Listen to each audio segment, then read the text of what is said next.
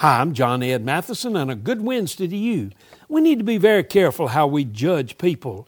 We could be entirely wrong. Remember, when you point a finger at someone, 3 fingers are pointing back at you.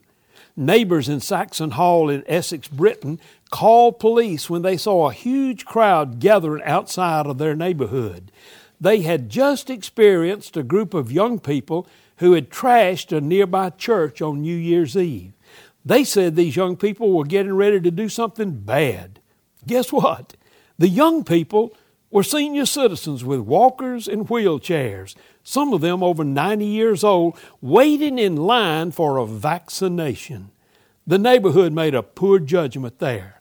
One official said it was really funny, grumpy old men and grumpy old women in abundance, and they were not young. Remember, judge not that you be not judged.